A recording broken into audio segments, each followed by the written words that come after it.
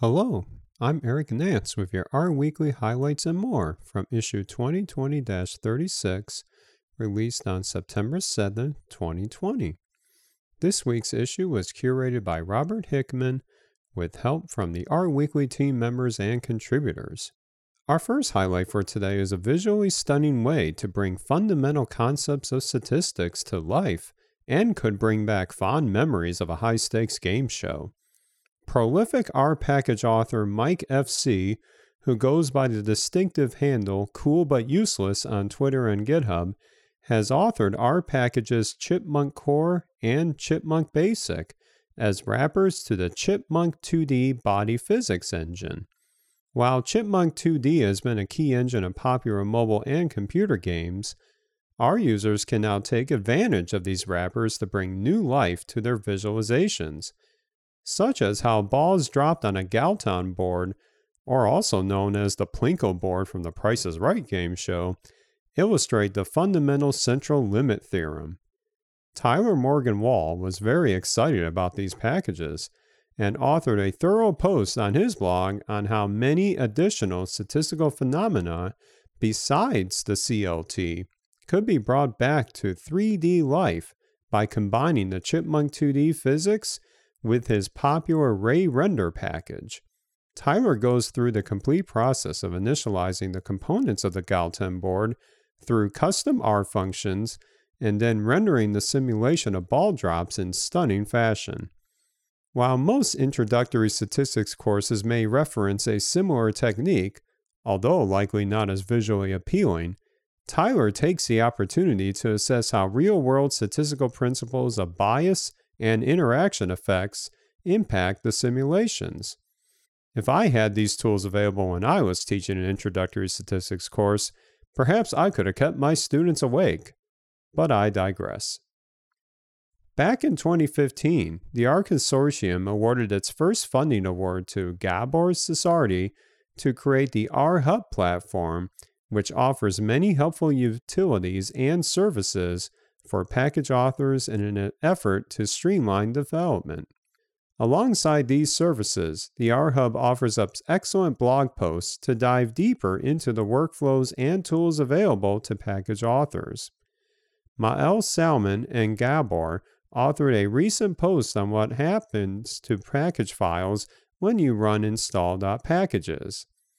It may surprise you to know that the installed files of a package don't necessarily match up with the files you see within a package's source tarball file or GitHub repository. But these differences are no accident, as R takes steps to store the package files in a more efficient format and to byte compile the code when possible.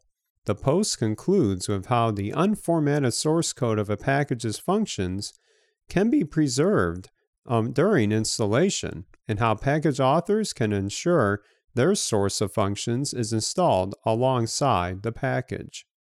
When dealing with real-world datasets, statisticians and data scientists often perform modeling, visualizations, or other summaries on different slices of the input data.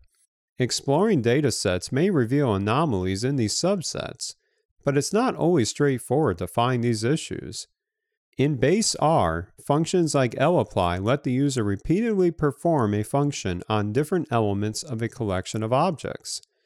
But if any one of these elements causes an error in the supplied function, none of the remaining objects will be analyzed, no matter if they would have caused another error or not.